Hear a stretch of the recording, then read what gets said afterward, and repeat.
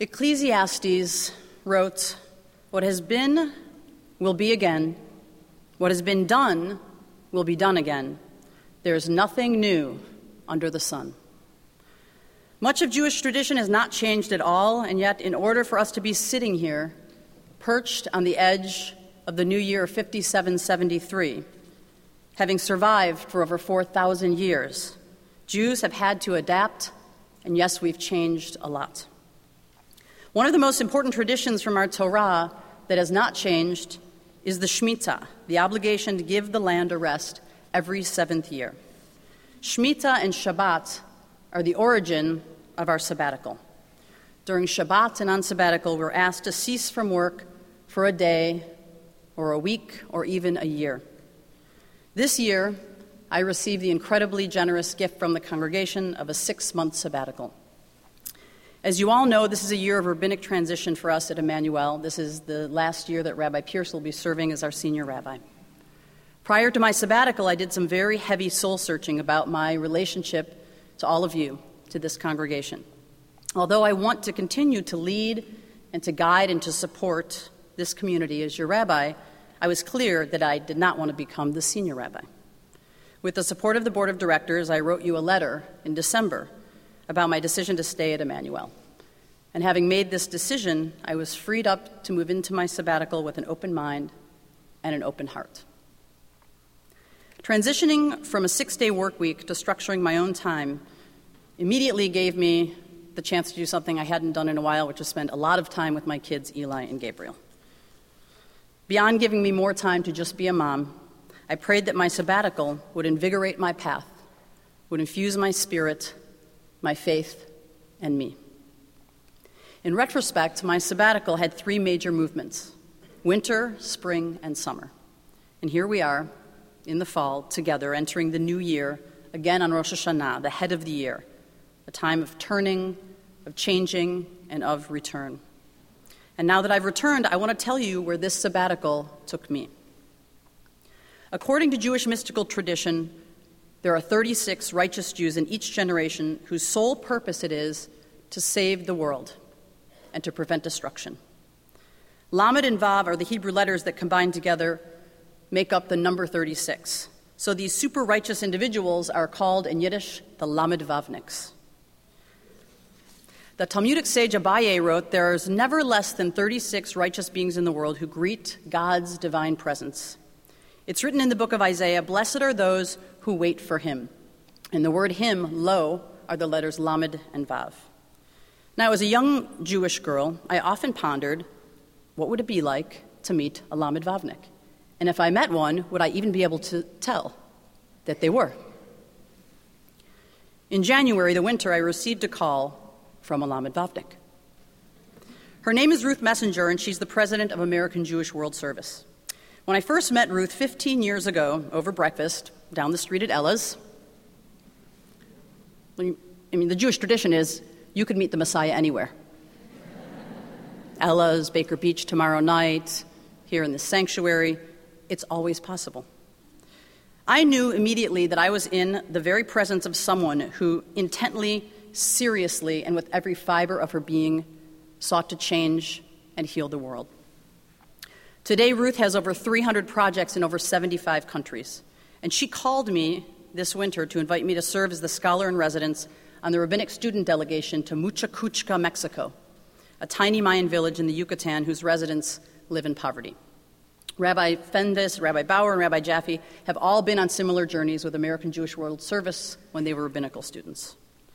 In Muchacuchca, like so much of the world's poor, the residents live just above the poverty line, earning approximately $5 a day.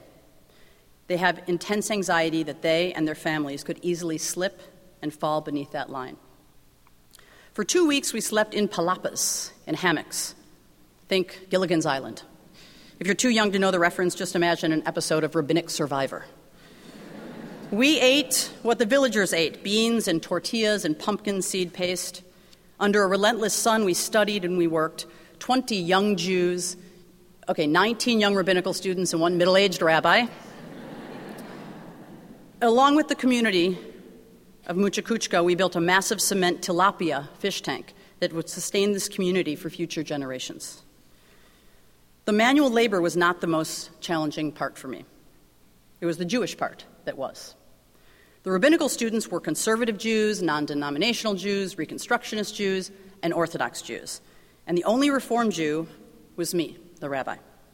Shabbat came, and the Orthodox students needed to erect an Eruv, a symbolic wall around the neighborhood which enables traditional Jews the ability to carry on Shabbat. An Eruv is usually built with a wire, with tape, and with a tape measure. And there I was in a tiny, dusty village in Mayan, Mexico, and instead of making a joke about those crazy Orthodox, which I would usually do, I stepped inside our tradition and I helped them build the Eruv. I didn't need the Eruv for my Shabbat, but another Jew did. I've often felt judged by those more religious than I am for being a Reform Jew, liberal, a woman, a lesbian, you name it. And in this village, the lens shifted for me, and I recognized the place in myself where I actually hold some contempt for other Jews' religious practices. In Muchakuchka, surrounded not only by Mayan villagers but by Jews, I recognized what was small and judgmental inside of me. Ruth's mission for Jews to be Le'or HaGoyim, a light to the nations, by healing and helping the nations, takes its inspiration from Jewish texts. They build long-term relationships and commitments in each one of their communities. In my eyes, every time I look into Ruth Messenger's eyes, I see a Lamed Vavnik. One of my colleagues shared the story of returning to El Salvador for her second year on a service trip with HAWS. She was there with Jewish teenagers, and when they got off the bus to work, the El Salvadorian villagers asked them who they were. The group replied, "We're the Jews." The whole village erupted in applause, saying, "We remember you, we know the Jews. You're the ones who fix what's broken." What a way for the world to know the Jews. Like so many Jews, my relationship with Israel is complex, rich, challenging, and lifelong. Like the way you relate to someone in your family, someone who can be quite difficult at times. It seems only fitting that I would dedicate a part of my sabbatical to confront this part of myself. In the spring, I traveled to Israel. The outside lens on Israel, from the vantage point of the outside world, is focused usually on the Palestinian-Israeli conflict, or more recently on the fear of an Israeli preemptive strike against Iran. However, internally, in my mind, there are equally, if not more pressing issues that are going on in the ground, and you see it and you feel it when you're there. Women don't have the right to read Torah at the wall. As a Reform rabbi, I can't officiate at a conversion or at a wedding. And so I decided to engage in civil disobedience around the issue of religious pluralism while I was there. Now, I know I was just there on sabbatical. I could have had falafel and hummus and gone home, but I didn't think it would be right. The Israel Religious Action Center has been organizing freedom rides so that all women have the freedom to sit where they want to on the Egged public bus system in Israel. The Israeli Religious Action Center won a lawsuit that went all the way to the Supreme Court that made gender segregation on buses illegal. However, there's still many bus lines where women are forced to sit in the back of the bus. Gender segregation in democratic Israel. So I went on a freedom ride in Jerusalem from Ramot into Mea Shearim. A woman, a Jew, a rabbi seated at the front of the bus surrounded by black-headed, bearded men staring at me angrily, while all the Orthodox women got on at the front of the bus and moved to the back to be seated. I'm pretty sure that my one freedom ride didn't make that much of a difference, but I am certain that as Iraq's support of religious pluralism has continued, it opens the doors for democracy for all Jews in Israel. They're also the founders of Women of the Wall, whose focus is to allow women access to read Torah at the Western Wall. And as a rabbinical student, I stood with them as men threw chairs over the partition on those of us trying to read the Torah. I believe that democracy in Israel should extend to all of its citizens, Orthodox and Reform, men and women. At times, I have not even gone to Israel because it seemed difficult to engage in these conversations. But I always go back because it's what we do. We Jews engage, struggle, and we have to change as Israel changes. In the spring, I was asked to lead a justice seder at the White House. It was the vision of an organization called Bend the Ark, a Jewish Partnership for Justice, to bring the serious issues of food, hunger, and justice to Washington, D.C. through the vehicle of our Haggadah. Then the ark takes its name from the words of a Gentile Lamed Vavnik named Dr. Martin Luther King Jr. He said, "The arc of the moral universe is long, but it bends towards justice." So in preparation for the Seder, I attempted to read the Farm Bill. Just so you knew, the first Farm Bill in 1933 was 54 pages long. The proposed 2012 Farm Bill that has not yet been passed, we might say, is 1,091 pages long. I have not yet finished it, and my sabbatical's over. So the Farm Bill impacts everyone in this country and around the world. Crop subsidies, the Supplemental Nutrition Assistance Program, otherwise known as food stamps. And you might remember that I went on food stamps 5 years ago with Eli and Gabriel to see what it was like for just a week. It also impacts international food aid. What was the difference about doing a Seder at the White House in Washington, D.C.? First of all, the drash was given by Tom Vilsack, the Secretary of Agriculture. Second of all, there was a tomato on the Seder plate. Now, as most of us know, we try to change every year to make the Seder more relevant. And the tomato was there to represent the plight of the Immokalee farm workers, who are Latino, Mayan, Indian, and Haitian immigrants who work in low-wage jobs all throughout Florida. I sat next to one of the farm workers who had flown in from Florida to sit at the Seder table with Jews and non-Jews trying to lift up the idea of food justice to our government. The Seder was translated into Spanish for him. This Seder described the real modern-day slavery that goes on not 3,000 years ago and not outside of our country, but right here in the United States. The Coalition of Immokalee Workers is an organization led by the tomato pickers to end slavery, trafficking, and other unsafe working conditions. In the worst cases, workers are enslaved in Florida, held against their will without being paid. At times, they're chained and locked up overnight. Other times, the employer prevents them from leaving by holding onto their passports and their visas. The coalition has persuaded almost all the major retailers, including most of the large fast food companies, to sign a fair food agreement by which the companies agreed to buy tomatoes only from the wholesalers that have a zero-tolerance policy for slavery and sexual harassment.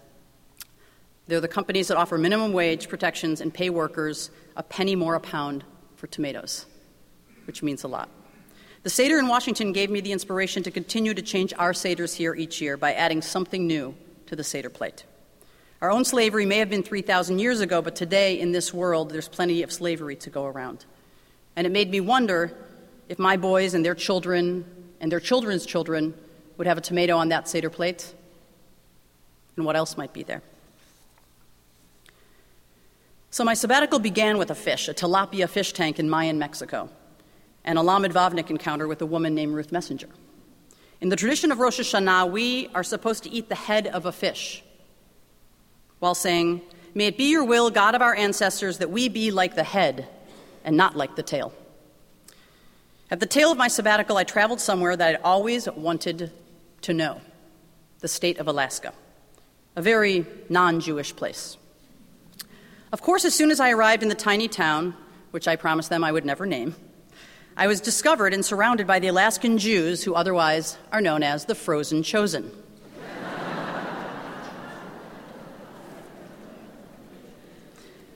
This town of 2,000 has at times boasted the highest per capita population of Jews in Alaska. There were no cell phones or internet plaguing the landscape. Daylight lasted 20 hours. We walked under glaciers, picked and ate some of the 18 different types of berries that ripen in the summer, and lit Shabbat candles close to midnight as the sun was setting. And I met Rob Goldberg. Rob Goldberg grew up like many of us. His parents taught him Yiddish. He had his bar mitzvah on the East Coast. But unlike most of us, Rob became a modern-day Jewish pioneer, a real chalutz in the outback of Alaska. Rob is unlike almost any Jew I've ever met. He built his family home with his own two hands. He grows his own food in their garden and fishes and crabs during the summer. And during the long, cold, dark Alaskan winters, he's a painter and a luthier. He builds cellos and guitars. He and his wife Donna adopted 2 young Roma sons from a Romanian orphanage 15 years ago. In addition to learning Romanian to keep his kids connected to their native language, Rob and Donna took their adopted boys back to Romania so that they would stay in touch with their families and their Roma culture. When they located their son's biological sister, Rob decided it was his responsibility to teach her English. So late at night, after painting and building and fishing and serving as the city building commissioner, he Skypes her in Romania and he teaches her English. When the cruise ship started to surreptitiously dump waste into the Chilkat River, Rob and his neighbor, a Jewish lawyer, took the company to court in a real-life David versus Goliath battle. It resulted in the cruise company being barred from cruising the fjords in that area, and the toxic waste dump was over. And when the Alaskan Electric and Power Company was unable to find a safe place on the waterways for a hydro plant, Rob investigated topographical maps, and after hiking through the snowy riverbanks, he single-handedly located a hidden source of water power that wasn't on any map. His discovery circumvented the building of this power plant and preserved the sockeye salmon spawning ground on the river. When I met Rob, he seemed very familiar, yet there was this otherworldly quality about him and his life. It wasn't just the affinity of meeting a landsman. You know how you feel when you're in the middle of nowhere and you meet a fellow Jew? It was the way everything lit up when he talked about his Yiddishkeit, about his Judaism, and the simple acts of healing a broken world. Sitting at the edge of the Chilkoot River, my partner Justine and I watched bald eagles plucking salmon from the water and eating them in the trees. We saw moose wandering through meadows and an Alaskan brown bear on the edge of the river staring into the water at the thousands of salmon jumping home, out of the water. One day I got into a small fishing boat about 14 feet long, and I made my way up with a few friends to subsistence net fish for sockeye salmon. I've been fishing all my life, but I never had anything like this happen before. I asked my friends if I should pray on the way upriver, and they laughed at me and they said, "We have a rabbi in the boat. Of course you should pray." I did not pray for fish. I actually said the prayer, Oseh Ma'aseh V'Reishit. Thank you, God, who makes the wonders of creation. It was simply a thank you prayer, surrounded by mountains and glaciers and trees, water, and perfectly blue skies. As we threw the net overboard, I asked them, because I really wanted to know, how many fish did they think we would get? And they said, on a good day, maybe you catch 5 or 6, depending how long you stay out in the water, maybe a dozen if you're really lucky. As soon as the net was in the water, I could see the buoys being pulled under. And we rowed back and forth frantically to pull in the thrashing fish. At first there were 3. It was so exciting. Then 7, then another 10, then 20, and another 10.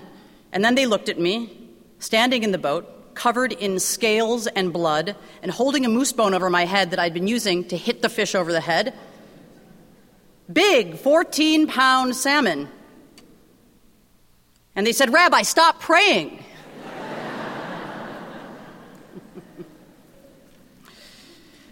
When we got the net into the boat finally, we counted 50 salmon.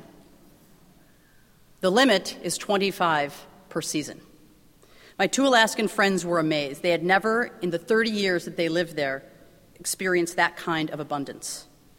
The mood on the boat was what Abraham Joshua Heschel would call radical amazement.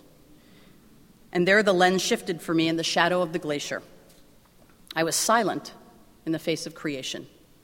I was back in Genesis with Adam and Eve, in the garden, in the wilderness, on the Chilkat River in Alaska. In the story that marks the creation of the world, which we celebrate tonight, after Adam and Eve eat the fruit from the tree of knowledge, God calls out to Adam, "Ayeka," God says, "where are you?" Adam's response is silence. He does not answer the question. And I've always assumed and always taught that it was because of fear or shame or hiding or doubt that Adam did not speak. But in Alaska, I realized it was because of awe. And that day, in the middle of nowhere and everywhere in Alaska, the Torah itself shifted for me. In the face of creation and the awesome power of God, Adam's only response could be silence. That was a teaching for me. I will admit that the first thing I thought of as we got the boat onto the land is, I am so happy I don't have to wait in line at Whole Foods to get salmon for dinner. And I thought of just taking the fish and cooking it. And I said, "Well, can I take one and cook it for dinner?" And they said, "Sydney, you're from the city, aren't you?" And I said, "I am." "Why?" And they said, "Because we have 50 fish in the boat. We all have very busy lives. We have to figure out whose smoker is working. We have to figure out who has enough wood to chop to fill the smoker. We have to fillet these fish. It's going to take us about 8 hours. Then we have to do a call out to the freezers in the town to make sure there's enough because we're going to share it with everybody in the community." It's a little different than the way we buy fish. Because in Alaska, I met a group of Jews who chose to leave the life of urban excess, of nonstop traffic, of polluted water, of waiting in line for food at a store, never finding a parking space, of feeling so connected at every moment to everyone and everything that it becomes almost impossible to really connect at all. No one there asked me about when I was going to get the iPhone 5, or about my new car, or even what college my son was applying to. They never even bought water in a bottle. Instead, they met at the spring that bubbles out of the mountain on Mud Bay Road, where everybody in the town comes with their big water containers, and they kibitz and share the news of the day, and they connect face-to-face because they don't have Facebook there. They asked me, they wanted to know, what is it like to be a rabbi in a synagogue that boasts more than 100 times the number of Jews in our town? They said, "Do you know all of them?" I said, "Not yet, but I'd like to." They asked me, what was it about Judaism that has kept me Jewish? They asked about my favorite Jewish books, what I loved to teach, what Jewish music inspired my soul, and who was my teacher. And Rob Goldberg, having brought in 3 Dungeness crab by hand from the river, handed one to me. "Rob," I told him, "I can't eat this. It's not kosher." And he said, "Rabbi, this is the most kosher crab you could ever eat." I looked him in the eye, and I looked up at the sky, and I looked into the water, and I knew exactly what he meant. And so I came back to this life, to the blessing of being your rabbi. And so I want to thank those who were my teachers and who inspired me on this sabbatical. First, I want to thank Jackie Reed, my congregant and friend of blessed memory, who was taken from us this year too early. A year ago, she and her husband Paul stood on this bima and chanted from Nitzavim. She taught me about God and faith and grace. Rob Goldberg taught me that returning home to Judaism is a constant quest, and that living a Jewish life can happen in the shadow of a glacier. Rabbi Lawrence Kushner, who teaches right here, right under this dome, each week. How many of you have ever studied with Rabbi Kushner? He's been the Emanu-El scholar for 10 years, and